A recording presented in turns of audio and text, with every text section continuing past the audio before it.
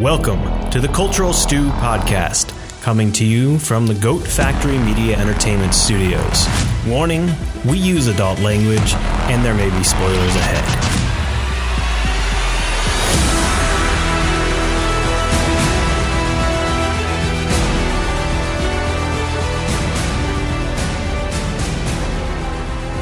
Hello and welcome to the first Cultural Stew Superhero Roundtable. My name is Ron Harkins Jr., and I am joined today by Colin Pasek, also known as GamerSense to the internet. You can find me on Twitter, Facebook, Instagram, formerly known as the worst video game blog on the internet, according to Reddit. Ouch. Wow. Oh, I'm not even kidding. Oh, man, we're going to have to circle around back to that one. And? Jeffrey Macbeth. I'm a nerd for fun. I'm a science nerd for fun. I'm a science nerd for work. So it's my life. And you may recognize Jeff as he was on one of our mini episodes, one of the first ones. Yeah. And I'm Kendra Hacker, and I've been on this show before. Well, not this one, but the other one. Yes. So after about 6+ months of actually trying to beg people. Maybe you're looking for Weedle. Beg people to actually come on the show and just talk about superhero stuff. This is the first iteration, and it comes out right after a huge movie, Avengers Endgame, just hit the market. So yeah, we're here just to chat and talk about Marvel and comics and all that jazz. What you got? So what were your first reactions to Endgame? Did any of you cry? Of course. Absolutely. Near the beginning. It's strange. A lot of people make fun of Hawkeye, but for some reason Hawkeye is one of my favorite characters, and I think it's because I love Green Arrow so much that there's so many similarities between the two. Yeah.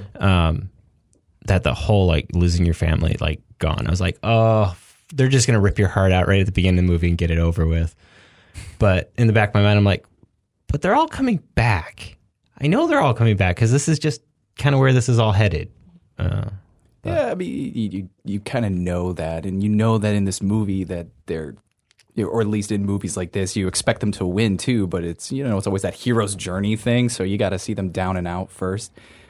And I knew it was going to happen. I'm sure everyone did, but it was just such a pulling moment in that time, especially since they built up Hawkeye so much after the first Avengers, where he was nothing more than just a rag doll for the bad guy. And they've been building him since then through, Age of Ultron and Civil War, and made him such a likable character. And it's Jeremy Renner. Jeremy Renner's one of the most underrated actors. And then what did they do during Infinity War? They dangle where is Hawkeye? What is he doing? Mm-hmm. Oh, he's off on doing his own thing. Oh. Yeah, I just making the stakes personal, I think, helps a lot for him and for Ant-Man. I think those two in particular is just, it made it matter, where I think a lot of the other stakes, it's CGI people dying or whatever it happens to be. It doesn't hurt the way that, particularly if you have a good family life, watching what happens to these kids in relationships. Yeah. Yeah, because what did they say in Infinity War? They have a throwaway line that's, they took a plea deal after Germany, but because it was too strong on their families or too much on their families to bear. Mm-hmm. And just something like that just tells about those two characters, Ant-Man and Hawkeye, about how important their families are to them. Yeah. So when you see Hawkeye go through what he goes through at the beginning of the movie, you're just kind of ripped to pieces knowing what he gave up and then what he becomes. Be with them. Yeah. Oh, exactly. Yeah. What he becomes, and then he's the first one to jump in of hey, we don't know if this is going to work. You may never come back, but the upside is you may have a chance to bring back your family. He's the first one to jump at it. Oh, and the line that he says to Black Widow after he takes out those the triads, the "don't do that, don't give me hope," was such a killer line to just really cement how far he's fallen in the 5 years from that opening to where he is when Black Widow finds him later. And it just solidifies their friendship, too, when she said, I'm sorry that I didn't have hope to give sooner. Sorry, I'm like jumping ahead in the plot. As you can tell, I'm excited. Yeah, we can jump any way we want to. We can finally talk about it. I know. There is no hold bar here, so no spoiler embargo. Do a little full Nelson a little bit later.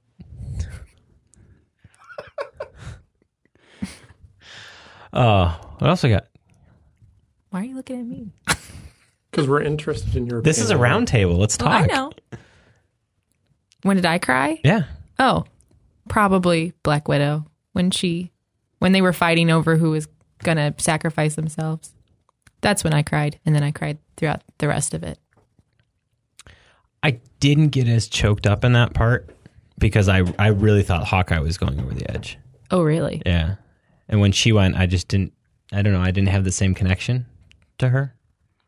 It was still Is there sad. any announced plans for a Black Widow movie? I mean, that's been one of the things I've been I know, holding out they've hope for forever. Well, they've been talking about it, joking about it. And I think there will be. It's probably the last rumors that I heard about it. It was going to be more of an origin and probably involve Hawkeye as well, like how they that callback that they did Budapest thing. Yeah. Yeah, especially since they made 2 callbacks to it, in the first Avengers and now in this one. Yeah, and they've already kind of done the whole how did she become a Black Widow?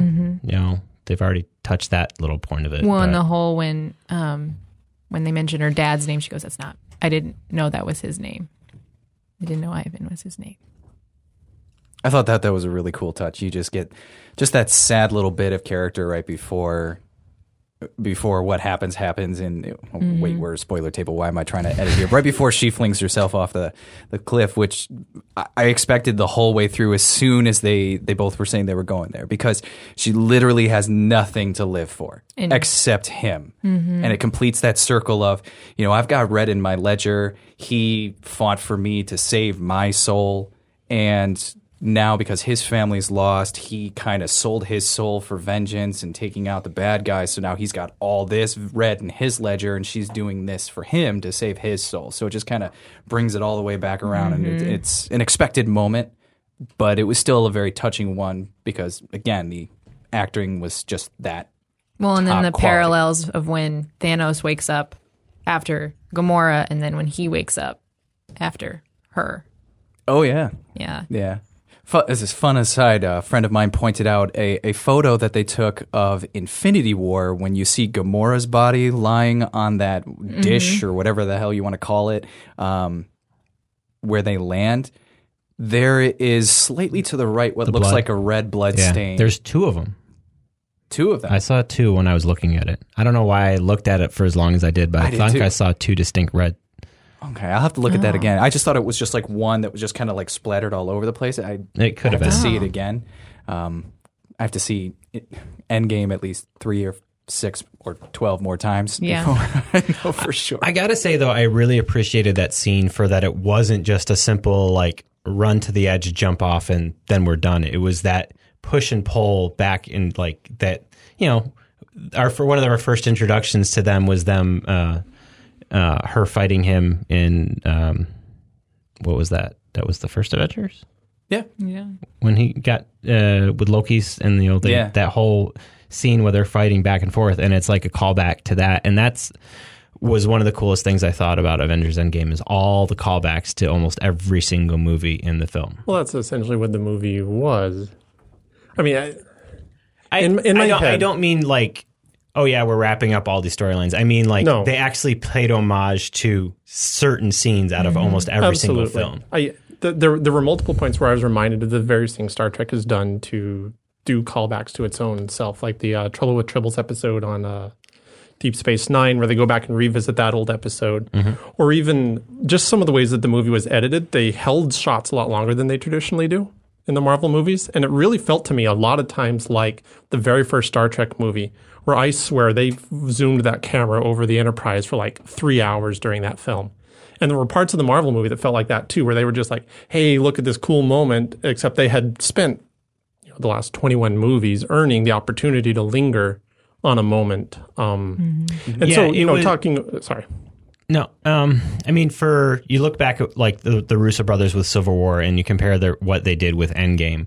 They're with Civil War, they had jammed so much action and so much like moving that story forward so quickly. And you're right, like they slowed everything down in Endgame, and it was very noticeable. I mean, there was like moments I'm like, why haven't we switched the camera yet? Why have we moved on the scene? It's like, okay, but it worked. Yeah, right after Thor, takes out Thanos for the very first time, they're playing lots of games with the camera and with the lens and stuff, and they just defocus the thing and just keep defocusing it even more than you think they could, and you're like, okay. Who was expecting the Thor? No one. Head. Nobody. Holy crap! I heard about a Reddit thread where some guy just simply put "Fat Thor." That's all it was. And it was like a year and a half ago that he posted it, and it became a running gag that would flow through people throwing potential spoilers out there or what could potentially be in the movie, and people were like, oh yeah, and Fat Thor. And wait, what? That's the one thing? You got to be kidding me.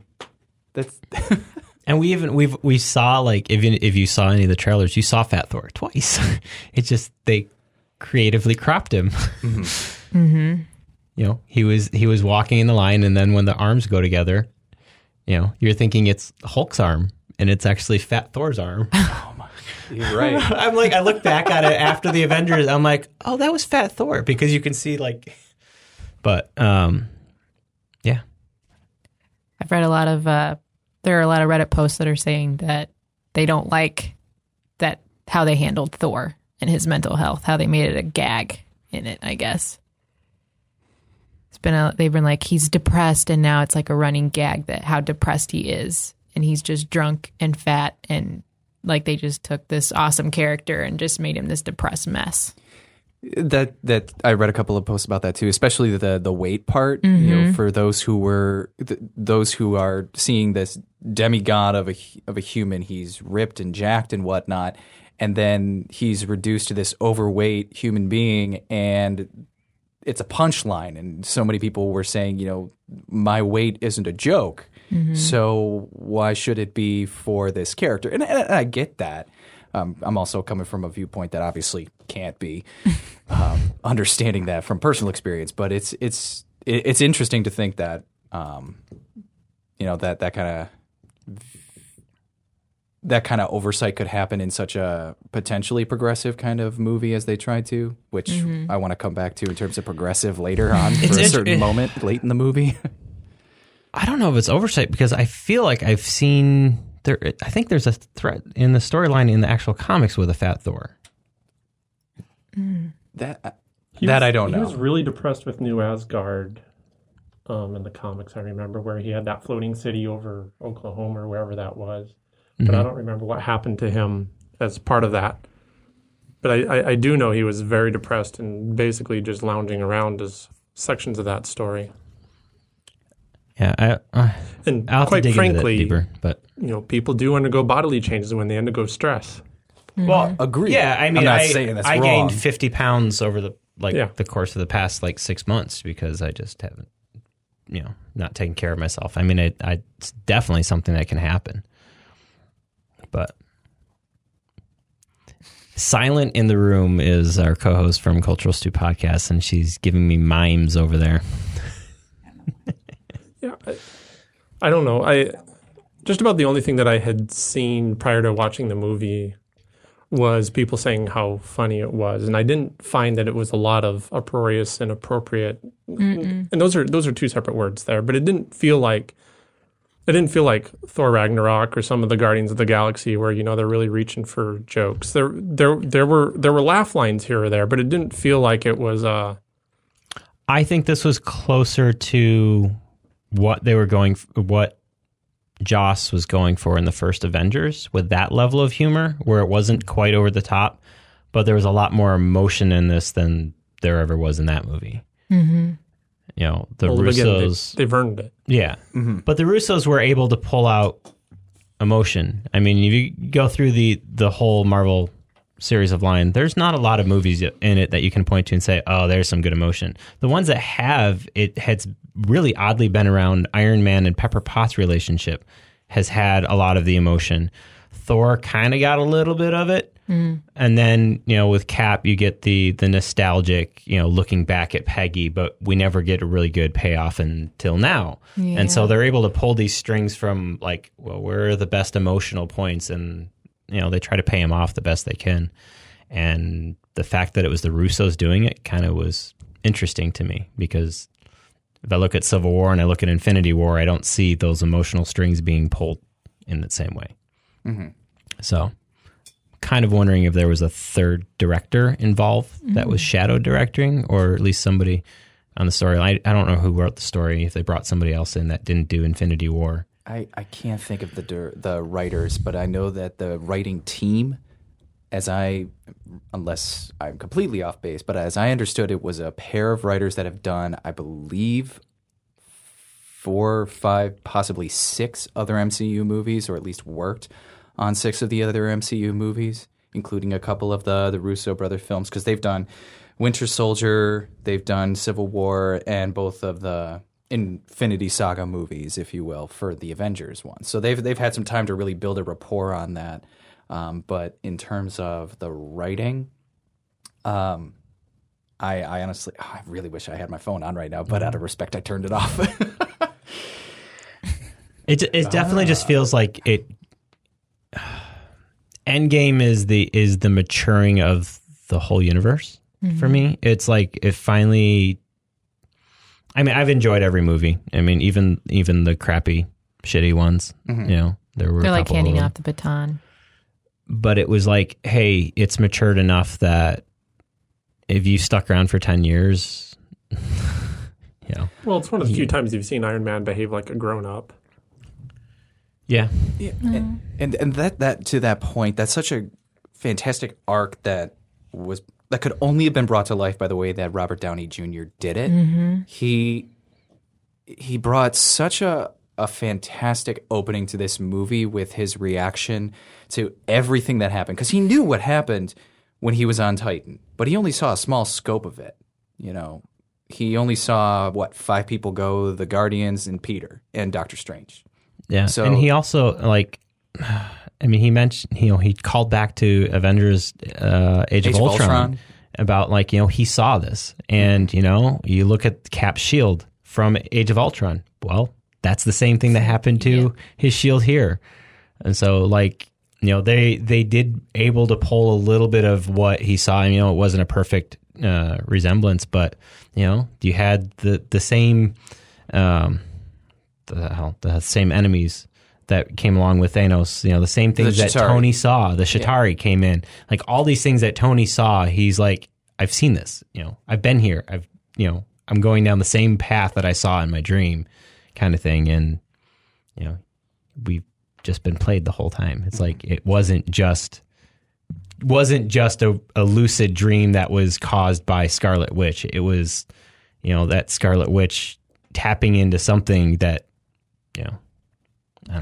I don't know where I'm going with this, but no, it was like unlocking something that was a reality for him. He like in Winter Soldier, the big thing that they were fighting against was Zola's algorithm, which could tell the future based on a mathematic probability. That's mathematics that still exists in the real world today.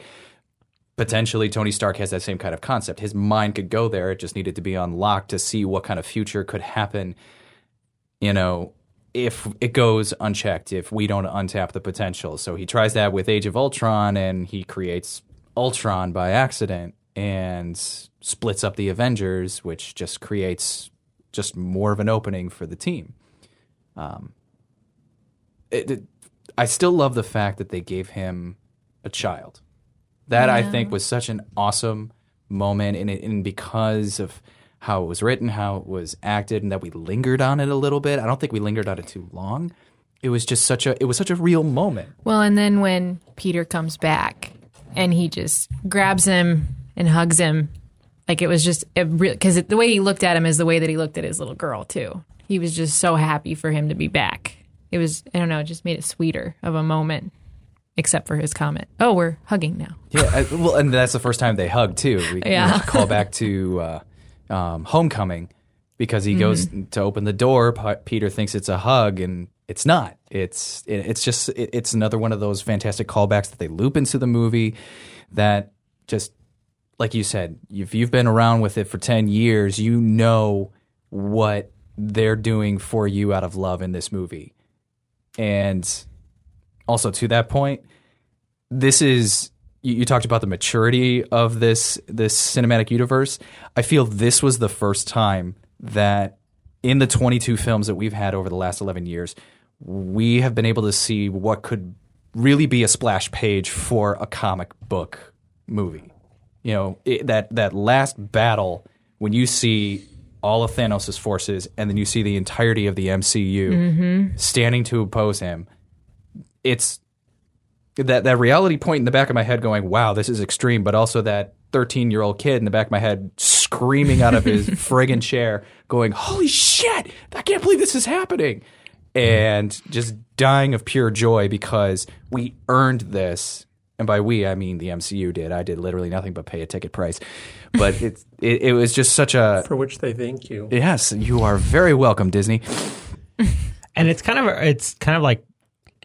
our second big one, because our first big one was during Civil War when they're actually like battling each other. That wide shot when they're both running at each other. I'm like, that was something taken straight out of a comic book. Splash, double splash. I'm like, yep, that's it. This is the unfold. Oh, yeah. This is the double unfold splash page. Oh, yeah. You've got Valkyrie on a Pegasus. Yeah. First off, where did that come from? I didn't see it in New Asgard, but she's just there with it. Well, and then as a woman, and then they have that scene where they have all the badass women superheroes come in. They're like, we got you, with Captain Marvel. And then they go after it, and Captain Marvel we'll come back to. Yeah. So I like my favorite part, the part that gave me goosebumps throughout the whole movie, was when Cap picked up the hammer.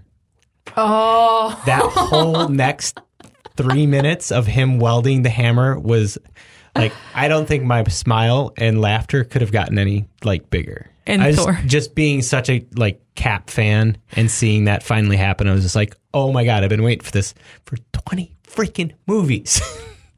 And it finally happened. well, and they hung it in front of your face, and Well, yeah, I mean, Ultron yeah, when it's he been, almost picks it up, and but yeah, that whole like following up that line, I knew it. Like it was perfect. Part of me was expecting, because I didn't know that, and I'm sure many out there didn't know that Natalie Portman was going to be in the movie. So when she showed up at the red carpet premiere and I'm seeing these photos, I'm like, oh my God, Lady Thor, please be Lady Thor. That would be so cool. Because in the comics, Jane Foster takes over the mantle of Thor when Thor becomes unworthy of Mjolnir. And so when I saw it being lifted, I'm like, wait, how did she get here? No, wait, who's picking this up? And then I see it's Cap. I was like, wait, what? And then I had to go back and do some research. I'm like, oh, that's right. He did wield it at some point. I was like, okay. It was just, the whole like the super bang of the hammer off of the shield, calling back to the first. I'm like, oh man, this is just freaking awesome. And though, yeah, even though like Captain Marvel came in to like severely beat the living daylights out of Thanos, it was fun for me to watch Cap, because that was what I wanted to see in Infinity War. I wanted to see Cap just beat the living daylights out of Thanos, and it just didn't happen. But then Cap gets the crap beaten back out of him. And then that split second moment, I've got your six. I was like, oh, freak! On your left, that quote. I love that they make a reference to that, on your left. I was like, yeah. What about you, Jeff? What was your... I'm the Danvers fan, or not but I mean, she's been my favorite for a long time, which of course made this movie hard, because she was in there for 5 minutes and then gone and then back for 5 minutes, which I kind of knew was going to happen, because, going back to that Star Trek reference I made, you had to deal with her incredible powers somehow. It's like, you can't have Superman on the stage, because otherwise he's going to crush everybody. You can't have a teleporter, because otherwise we're just going to push 3 buttons and solve our problem. or they didn't know how good the movie was going to go, and so they wanted to keep her out of the movie just in case the last one went horribly. Exactly. I don't know how cynical you have to be. logistics of like this was completely filmed before Captain Marvel. She walked on to Infinity War with never seeing a script, and so they basically just said, "You do this, you stand here, you do this, you stand here, you do this." Who am I talking to? Doesn't matter. You don't have no idea. Yeah, we can't tell you. And so, like, at any minute, she could have been completely eliminated if Captain Marvel. Oh yeah. They could have bad. easily edited her out if they wanted to, which hurt my heart because again, my favorite. But clearly, the same thing with Black Panther too, and it just goes to show they need to do these movies in a film order too. What you don't like them jumping joining around? into a big league before they have their own movie? I mean, in the sense of they shouldn't. It's a garbage reference to the DC. You don't like that?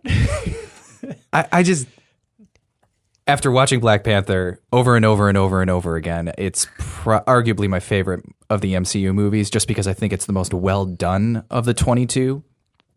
I think that T'Challa was the least utilized in Infinity War. And then after watching Captain Marvel, I need to see it again to get a real sense of it. But so many people loved it, that she was such a hit. And because of the fact that she was so played at the very end credit scene of Infinity War, you would have thought she would have played bigger than just to be the Deus Ex Machina to save them from the ship.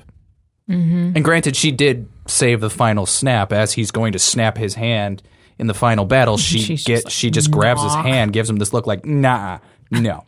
then he punches her and she just Oh, looks up I'm sorry. That was such an smiles. awesome thing that he just grabs one of the stones and he just uses it individually. I thought that was a good touch. Yeah, I had this like moment like after like all the portals had opened and everybody started coming out and they started getting into the fight. And I'm just like, where the heck is Captain Marvel? That was just like everybody's here but her, even though she was here early in the movie. I'm like, this is a really odd choice. And then to have her just like out of nowhere. So you're the Cap fan, and the two big comic book callouts that I remember were the making fun of Captain Marvel for her hair changes, which they do in the comics. I don't know, every issue, and then the bit with making fun of, is it Invisible Empire, when they're in the elevator going down and he's trying to retrieve the stone and he whispers "Hail Hydra" to get the thing. It's a remake of the scene from Civil War. 100% understand it's a remake of the scene from the Civil And he's War. just like, but Captain America saying "Hail Hydra" has to be referencing that horrible absolutely story. a call out to that. Oh, yeah. But it's just funny how they did it because you're building up. You're like, oh, we're going to have this cool elevator scene again. And then he just leans over like, oh, man. Yeah, and then he has a fight with himself. I'm just like, oh, this is perfect. Yeah. You know, the people you would expect to be the big bruisers to get their stones back tended not to be. Hulk just had a conversation. So on the Cap note, I have to say I did have one thing that disappointed me in You this wanted movie. Bucky. No. Oh, I was just about to say. Two. Thank you. Two. The first one was when Cap says "son of a bitch," nobody says language. I Yep. know. Iron Man was sitting on the hospital bed in the next room. He could have leaned up and said language. They missed it would have made me even wasted satisfied. out, just be like, But it's like they wasted the joke that was set up Yeah. how many movies ago?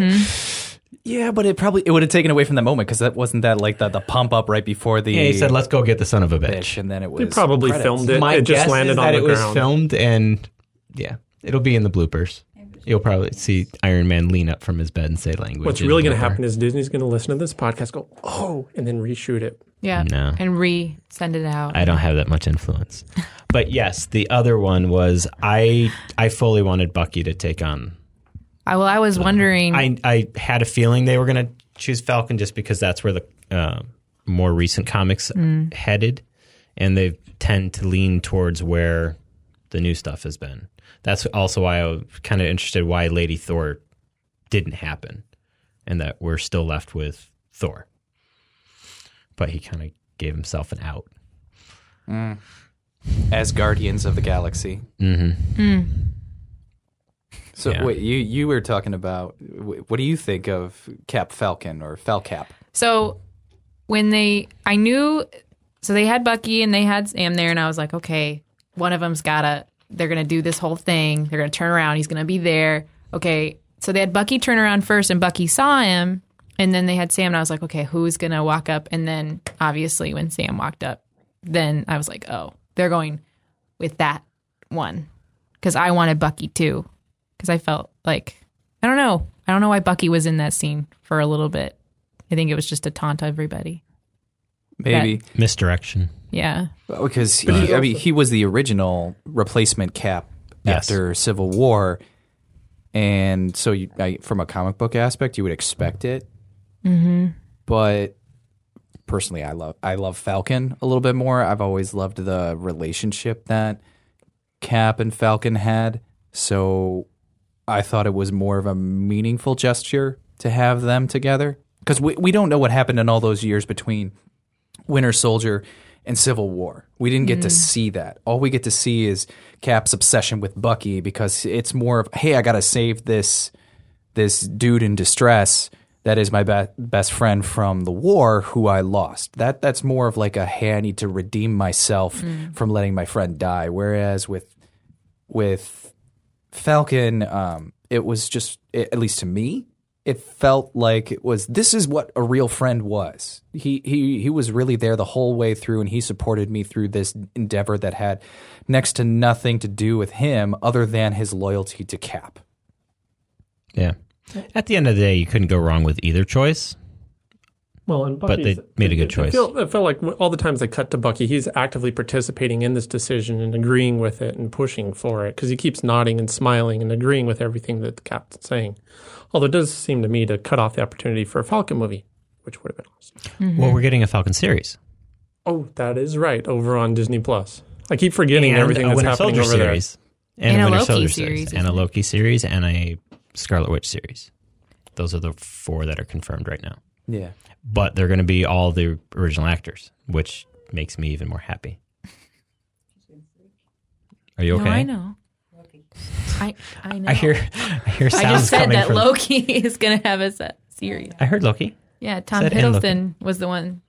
You don't know how much I hear about this Tom Hiddleston. Like, she's gonna. Are you a big Tom fan? Yes. Okay. We'll just leave it at that. If only you'd had more screen time. I know. I was like, oh my God, there he is. Because they showed him lounging, and I kept hitting my boyfriend. I was like, oh, there he is, there he is. And then he went away. And then they showed him getting all caught up, and then I was like, oh. Then when he grabs the cube. But we now have a change to the universe. We haven't a change to the timeline. Because that didn't happen. Well, that's the biggest one to me. Is because when at the end of Avengers, Thor took Loki back and had the cube.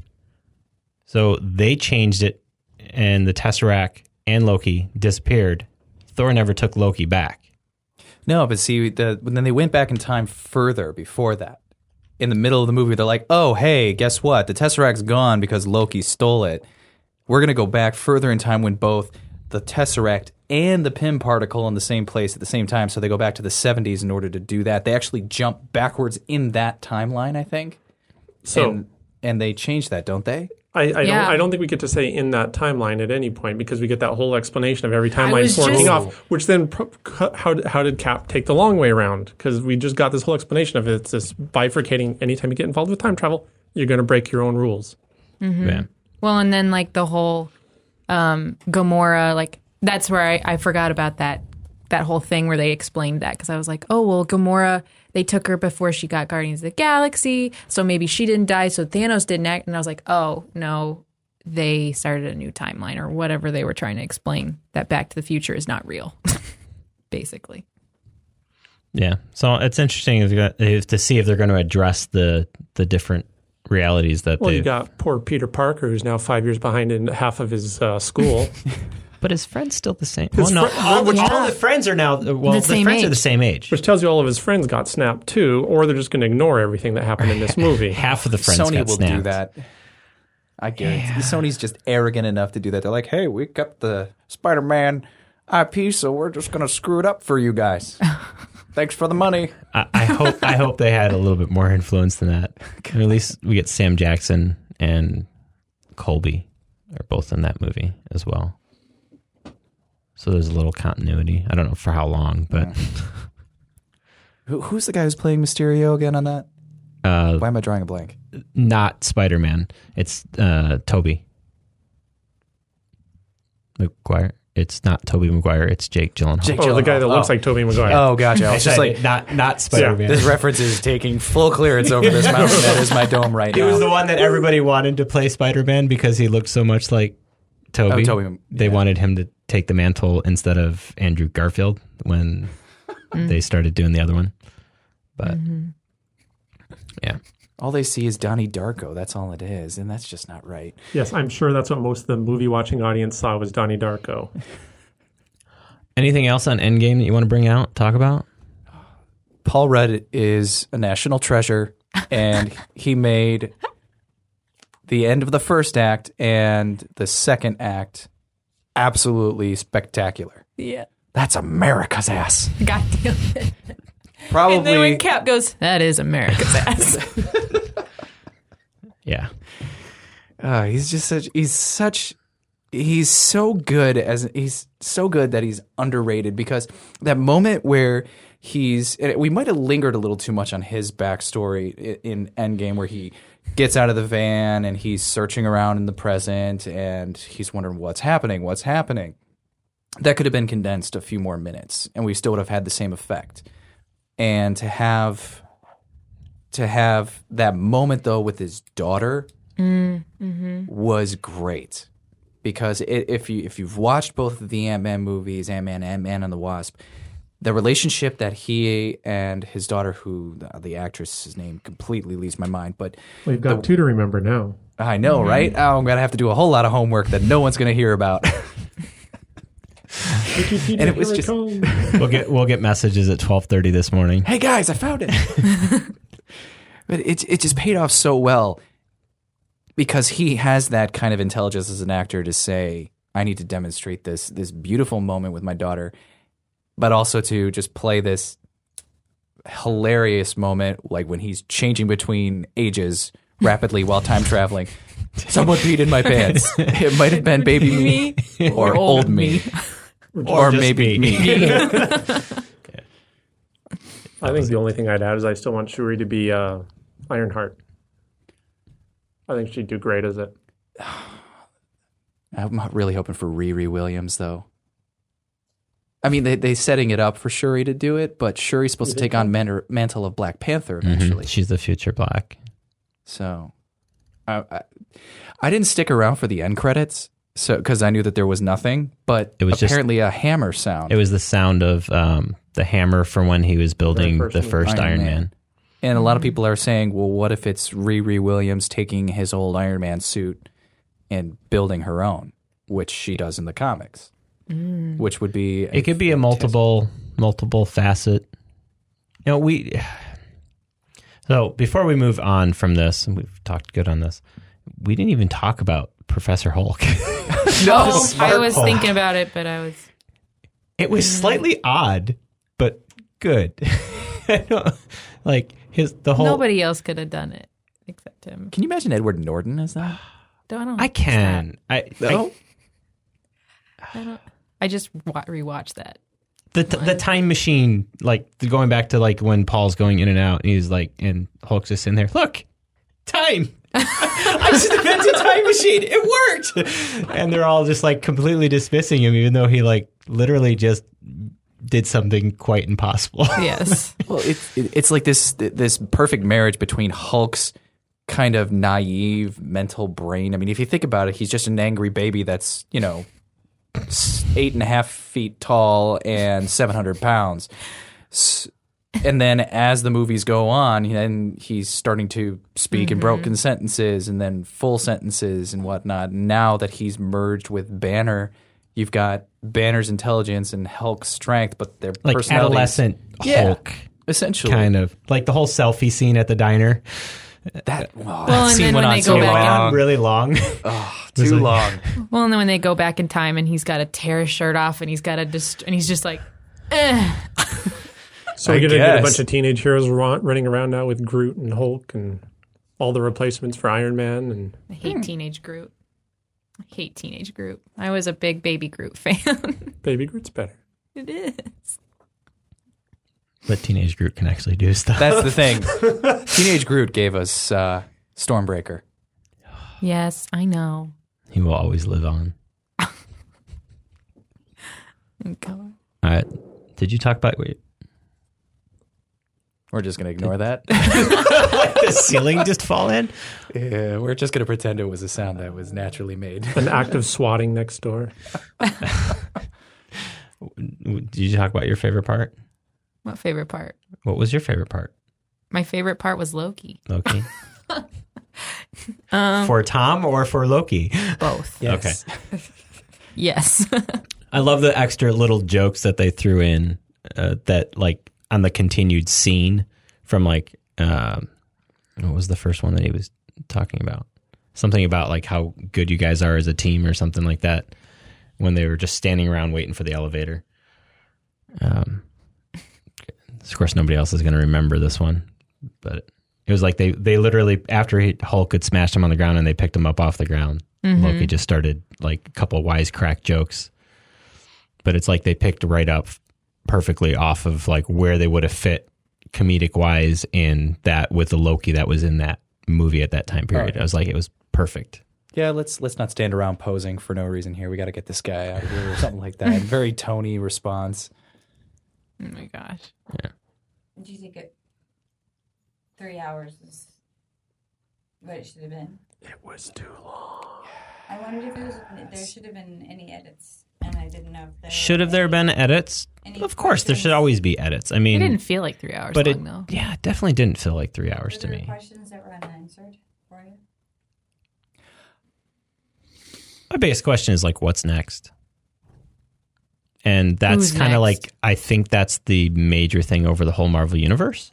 Is like, yeah, we know it's continuing, but how is it continuing? Who's going We've got carry over? Spider-Man is the next movie. Right, and that's supposed to be the closure of Phase Nothing 3. else is confirmed. We don't know a single movie that's confirmed with a date after Spider-Man.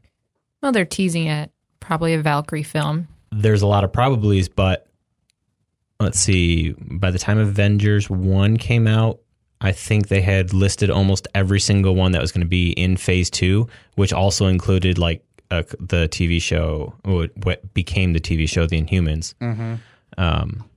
We have nothing. There's nothing out there except for, like, yeah, there's going to be something. You know, you expect that there should be a Black Panther 2. There should be a Doctor Strange 2. There's going to be a Captain Marvel 2.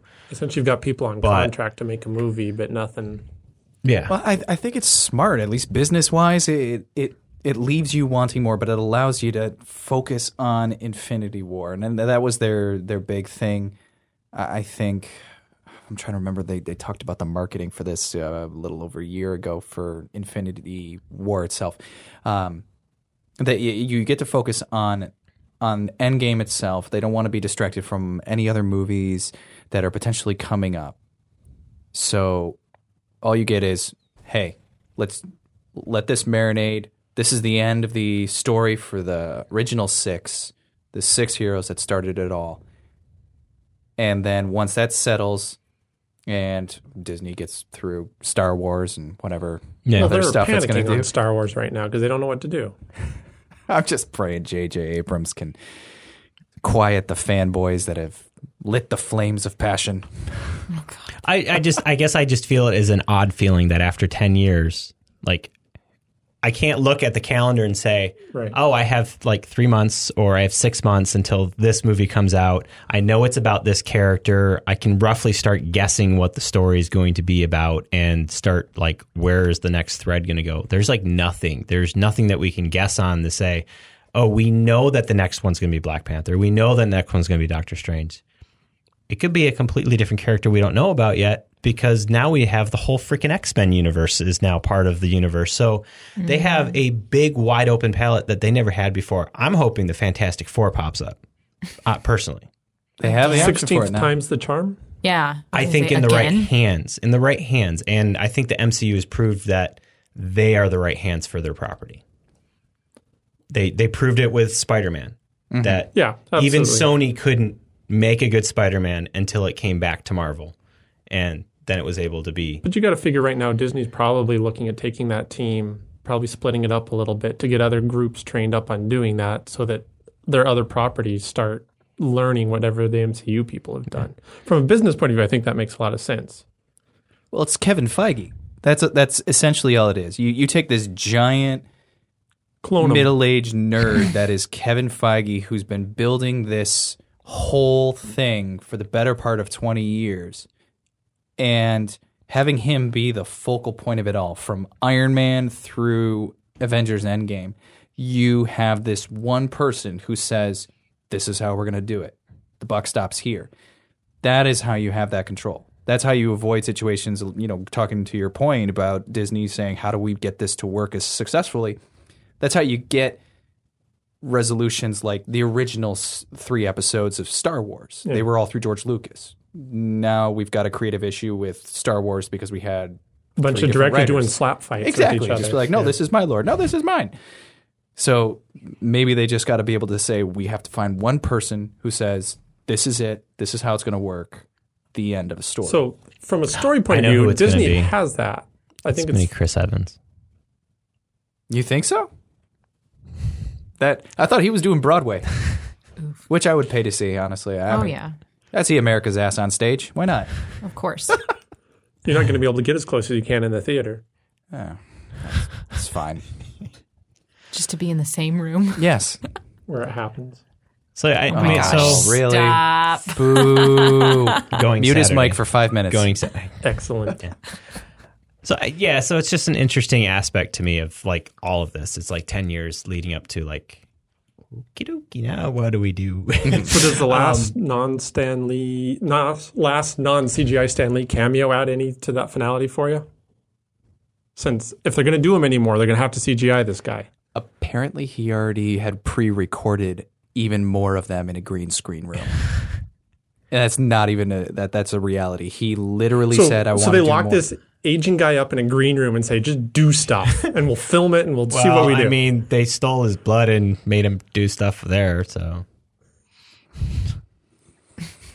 the blood with the signatures. I have and no then idea what sold you're them? talking about. Oh yeah, that elderly abuse.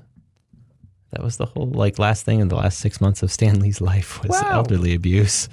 I had heard about the elderly abuse. I didn't know to the Yeah. extent of which he was They- suffering. It drew his blood and mixed it in with ink, and then signed a whole bunch of stuff with it on, I believe it was comic book covers, and then they sold those That's as pretty messed special. That's pretty messed up. Yeah, it was like that's something for you to read if you want to dig into Oh, I that. can't There's wait some to deep messed dive up. into that. The Stan Lee cameo there didn't do anything for me in Endgame as much No, as it the was there and Captain go. Marvel one did. Yeah. When he was sitting reading Kevin Smith's Clerks, or not Clerks, Mallrats. Mallrats. I mean, that was just a 90s like, whoa, this is funky. This one was just like, well, there goes hippie Stan Lee. Yeah. His Funko Pop is silver. Really? Like it's all dipped. He's in the complete. He's just silver. With no bobblehead. And a bobblehead. Yeah, they did something with the Funko Pops for Infinity War where they had a series of all the heroes is just gold too. It's sort of like a thing they're doing for some reason. I don't know why. Or maybe it's just a hint that Disney is him frozen down in the basement with Walt now. Oh. Just his head, though. Yeah, just his head. Very Futurama. Them and Ted Williams. Yes, front row. All right. So yeah, I liked Endgame. I thought it was cool. Are you sad? Uh, You seem sad. Am I sad? You The way you said that. Am I sad? Am I sad? The one time I like I said, you know, I cried during the movie, but the one time that actually felt like a tear was the Iron Man scene at Stop. the end. Like I don't want to talk about it. when Strange just Holds up the pulled one. up the One. one, I'm like, oh no! And I'm just like, oh crap, here come the waterworks.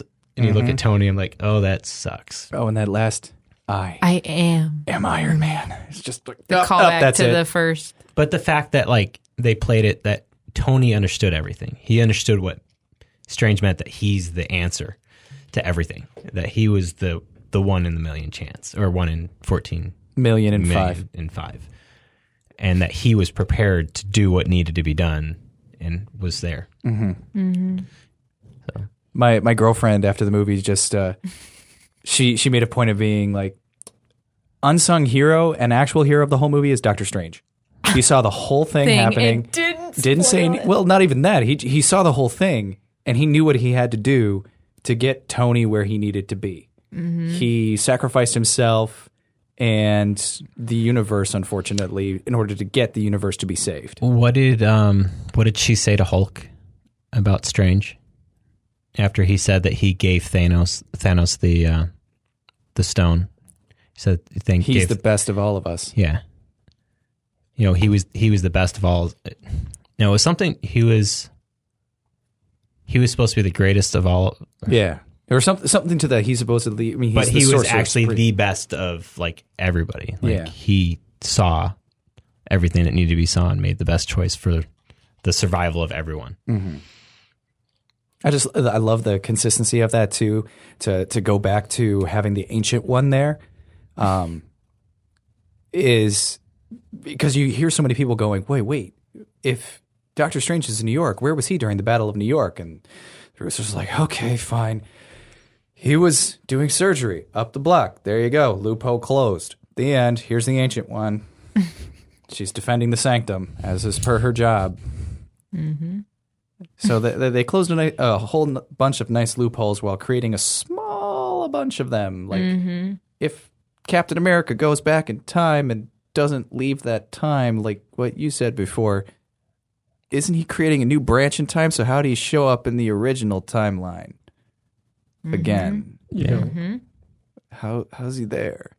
In the world of MST3K, it's just a show, so just relax. No, this is reality. I have to have answers. I care about this. This matters. Nothing else does. But should you? And yes, you should. Yeah, comics have been a part of my life since I think the first one I read was probably about 8 or 9 years old. And I wasn't into a lot of Marvel, and I jumped into the Image comics as soon as they came out because I was more for the art side. And so I got involved with them. And then I started looking at what those characters did previously. And that's how I got more into like the deep Marvel stuff. But yeah, it's just like to finally see something like from that's embedded that far into your childhood, take a big 10-year chunk. You know, my youngest child is 12. She was 2. Yeah. When this all started. And they have now watched every single film in the whole universe except for Captain Marvel. No, wait, I took them to Captain Marvel. So yes, they have watched every single.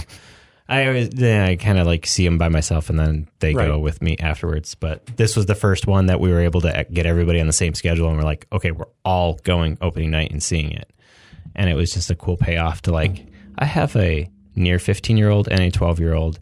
And even my wife is sitting here next to me and we're watching a superhero film that we've invested all this time in with all these movies. And, you know. It seemed like your wife loved it. She did. She cried. She cried more than I did. Well, that's why I'm bringing my wife sometimes, to know when I'm supposed to be crying. I thought it was to cover up your crying. Yeah. Well, and it's to your point, it's a testament to how well these movies were made. They could have just done, the DC route or the early 2000s Marvel route, which is, oh, look at these superheroes and their comic books, and so we have to clearly make them comic book movies. Let's talk about that for a second. What did the Marvel universe do right that the DC universe has failed at? Patience. Yep, 100% agree. Literally just that word. Yeah. Patience. They put a little earworm into your head with Iron Man. First off, they did a great job with Iron Man. Well, and they didn't go big either. They didn't use their marquee character right off the bat. They, floated a trial balloon. I mean, sure, Iron Man's huge now, but yeah. He was a B-list at best at the time. He helped to found the Avengers, but he wasn't as popular at the time that the movie came out as other characters like Spider-Man, Captain America. You throw him out there because you need a more grounded reality of the world. Slowly stretch the, what's the word I'm looking for here? The suspension of disbelief. And then once we get, oh, hey, look, there's space and there's monsters in Avengers. Now we can open it up to Guardians of the Galaxy. That was their true test right there. If we can sell Guardians of the Galaxy, cosmic, yeah, we can sell anything. And they were what? C characters in the Marvel universe? Mm-hmm. And they're beloved. Yes. Random throw-off group that showed up from time to time. Mm-hmm. Yeah. Exactly. I think patience and other one, planning and forethought. So you talk about Kevin Feige, you talk about the patience, planning. DC Universe has tried that a couple times, and it seems like they haven't found that one person. I was hoping that when they went to Jeff Johns, who is like a big part of DC Comics in general, that they might have found him, but that just fell off the table. And I don't know. It's like I wanted DC Universe to actually be successful and have something out there, but it's been... I feel like their most successful film was Wonder Woman. That is... It was, in many ways. Maybe not financially in comparison to like Justice League or whatnot, but story-wise. And just like the whole... the whole film of it, I thought was just the best. It was filmed the best. It was handled the best. Yeah, I mean, my biggest issue with the DC Universe has been the whole, like, let's just throw everybody into the gang and we'll deal with it. And then we'll give them a really big villain to fight and have fun with it. It's like, well but what I've liked about the MC Universe is to get to know a character and explore them. And not necessarily an origin story, but, you know, we've had a couple solo films on people and...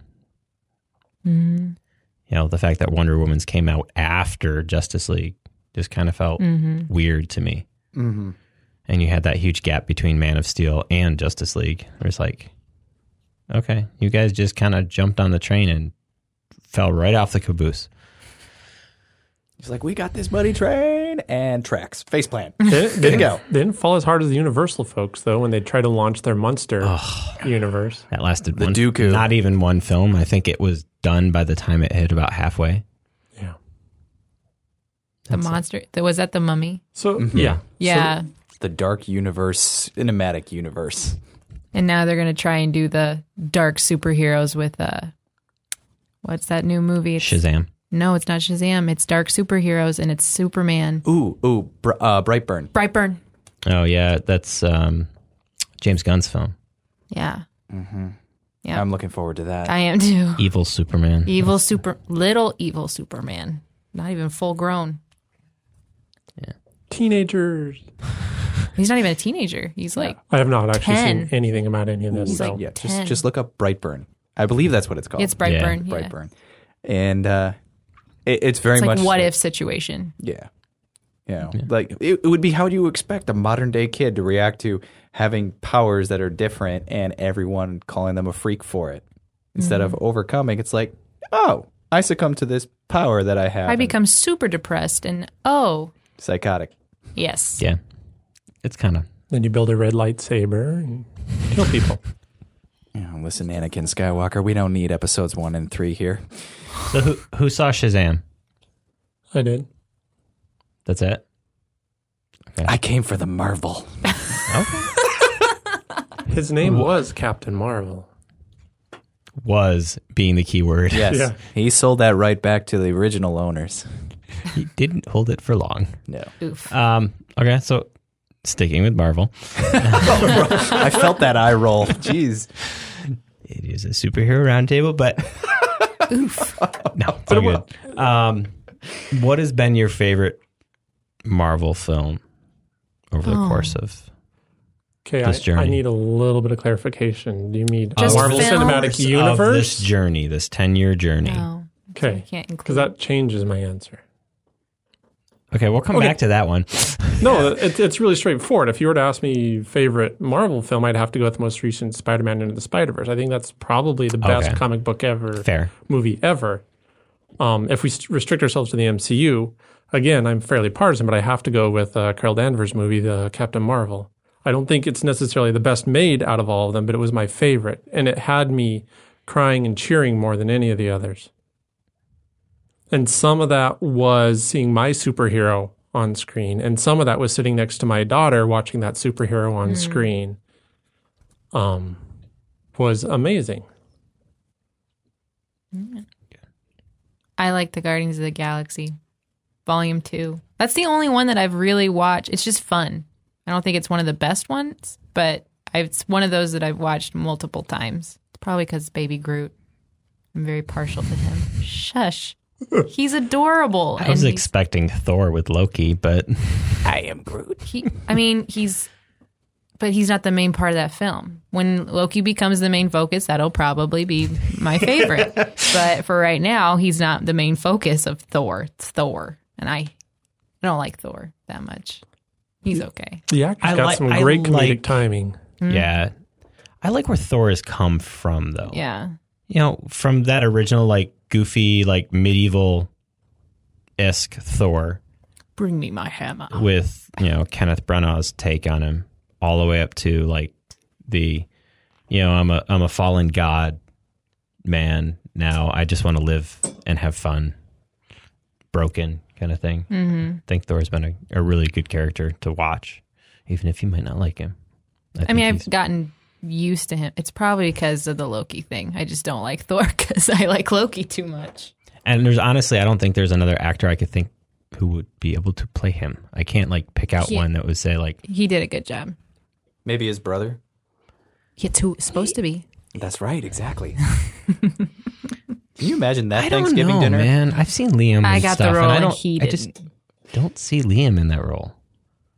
Apparently, neither did Marvel. Neither did Marvel. For me, it's kind of a toss-up between Winter Soldier and Civil War. I mean, I can go with either one of them on any day. Civil War, for me, is probably, of any superhero movie that's been out there, is probably my favorite. Just because of how tight the movie is. The action just keeps moving. The story keeps moving. And it's good. But in terms of like first initial reaction, would have to go with Winter Soldier. I mean, I thought it was just a solid movie, inside and out. Felt like a spy movie at times. But it took you like... You got Captain America in your movie, and you barely use him as Captain America. Mm-hmm. You show the side of Captain America that is the strategy, the let's figure this shit out, let's get to the bottom of it, spy type thing that I was like, that's the Cap I love. Like, he is the smartest guy on the battlefield at any time. Mm-hmm. And this is why he leads this team all through this whole thing. And that, like that, I'm going to screw up the word, dichotomy between Iron Man and Captain America, like how much they, as much as at heads they were throughout this whole thing, to finally see them reunited during Endgame, to move past that handshake after he got out of the car and said, let's get over this. Let's move forward. Let's save everything. I'm just like, that's just And he only brings him something. Yeah. Brings him the shield. I didn't bring anything for anybody else, so keep this on the down low. But Cap is like, I don't know, he's just been my favorite character from the beginning. I've loved watching him. Iron Man has been amazing. I mean, I don't think there's anybody else that can step in either of those roles and pull them off the way these two actors did. And I think like Kevin Feige and everybody that was else realized that from the beginning. They're like, these are the guys that are going to carry this all the way to the end. Yeah. And they just put all their marbles on them, and they did it. Yeah, and I'm going to agree with you. To me, in terms of my favorite arc of movies, definitely the Captain America ones are the ones that I can watch all in a row because they are the best made in terms of a story arc for a character. Absolutely. Iron Man is great, but some of them just have some hits and misses. There's not a single Captain America movie I couldn't watch. Even the first Avenger was a little hokey, but I loved that. I loved that about it. So to your point earlier about Winter Soldier, you stole one of my two toss-ups, which is Winter Soldier and Black Panther. But honestly, if I had to choose between the two, I'd have to choose the one that could be 100% a standalone movie without leaning on the work of another film or another actor's previous, roles or anything like that, and that would be Black Panther. That is 100% the only movie, in my opinion, that is a standalone MCU movie from start to finish. Yeah. Even the references they make to Civil War about T'Chaka and what happened at the UN can just be, it's a flashback that we see there was an explosion, that's how his dad died. Cool. Don't need to know. We just need to know that his father died. That's it. Yeah. But there's no reference to any other characters other than the American CIA operative whose name escapes me for some reason. Bilbo Baggins. Let's go with Bilbo Baggins. But it's also unabashedly honest about what it is. It knows that it's a ridiculous premise, but it treats it with such utter respect from the moment it starts with "Baba, tell me a story" to that line that what's his name?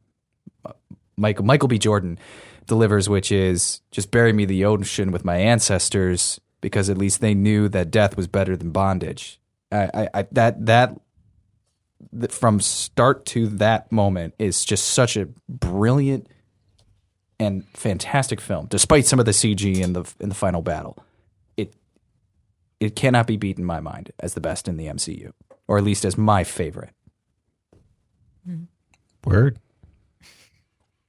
Favorite character? Captain America. Captain Marvel. Loki. Okay, well, I'm going to pick an Avenger.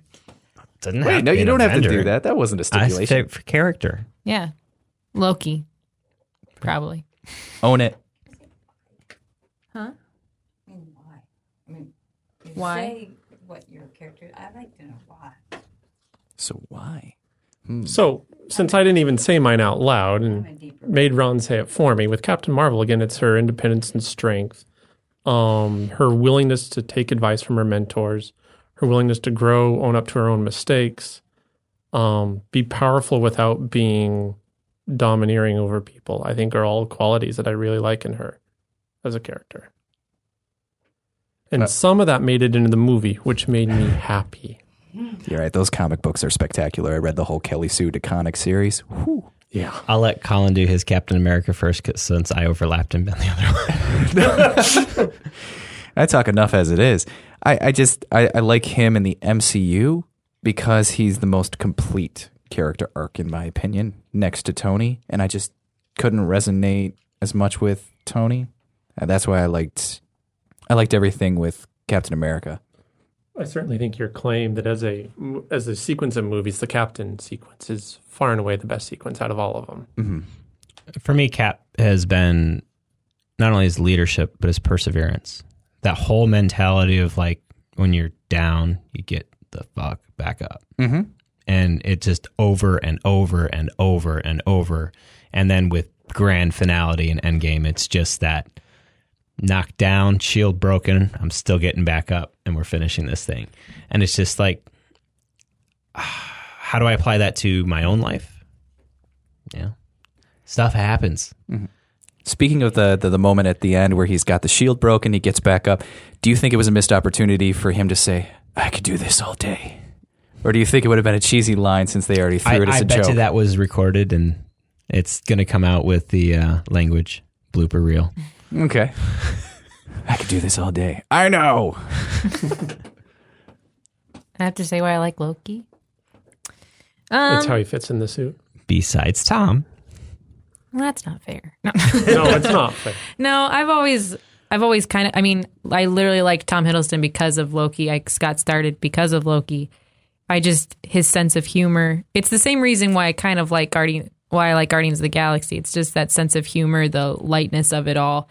I feel like with the Iron Man, it's very, like Iron Man and Captain, they're just like very serious at some points. I like Iron Man. He's very funny, but sometimes his humor is a little dark and a little too mean sometimes. And Cap's just, he's too much for me.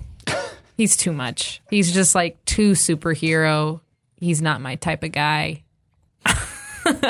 But Loki is like, he's good sometimes and he's bad sometimes, and he's a good mix. And he's got the best lines in the first Avengers film, I think. Fair. Well, I think it's been a good first round table. Hopefully we can do this again and talk about what's next in in not only the Marvel world, but what's next in the superhero world, since there is a lot of superhero stuff to talk about. A lot of shows popping up. Amazon Prime has The Boys coming out, which is a little bit darker. Oh, I'm so excited. We have little things like, The Tick was just on Amazon Prime, season 2 already. A little bit weirder, quirkier. And Patrick we got the Warburton? No, he's not in this one. I know he's not. And just that voice just burned into my head for The Tick. He's one of my favorite voices out there. Oh, yeah. And it was mainly because he was Kronk in Emperor's New Groove. It's your birthday. And I didn't mention this before. Colin is a whiz on doing voices, so they made me sign an affidavit that I would not do any more than 3 in this recording. I think that was 2. What was the first one? I honestly didn't keep track. I think I totally broke that. It was something that just kind of slipped in there. But yeah, till next time. Thank you, everybody. Thank you. Thank you.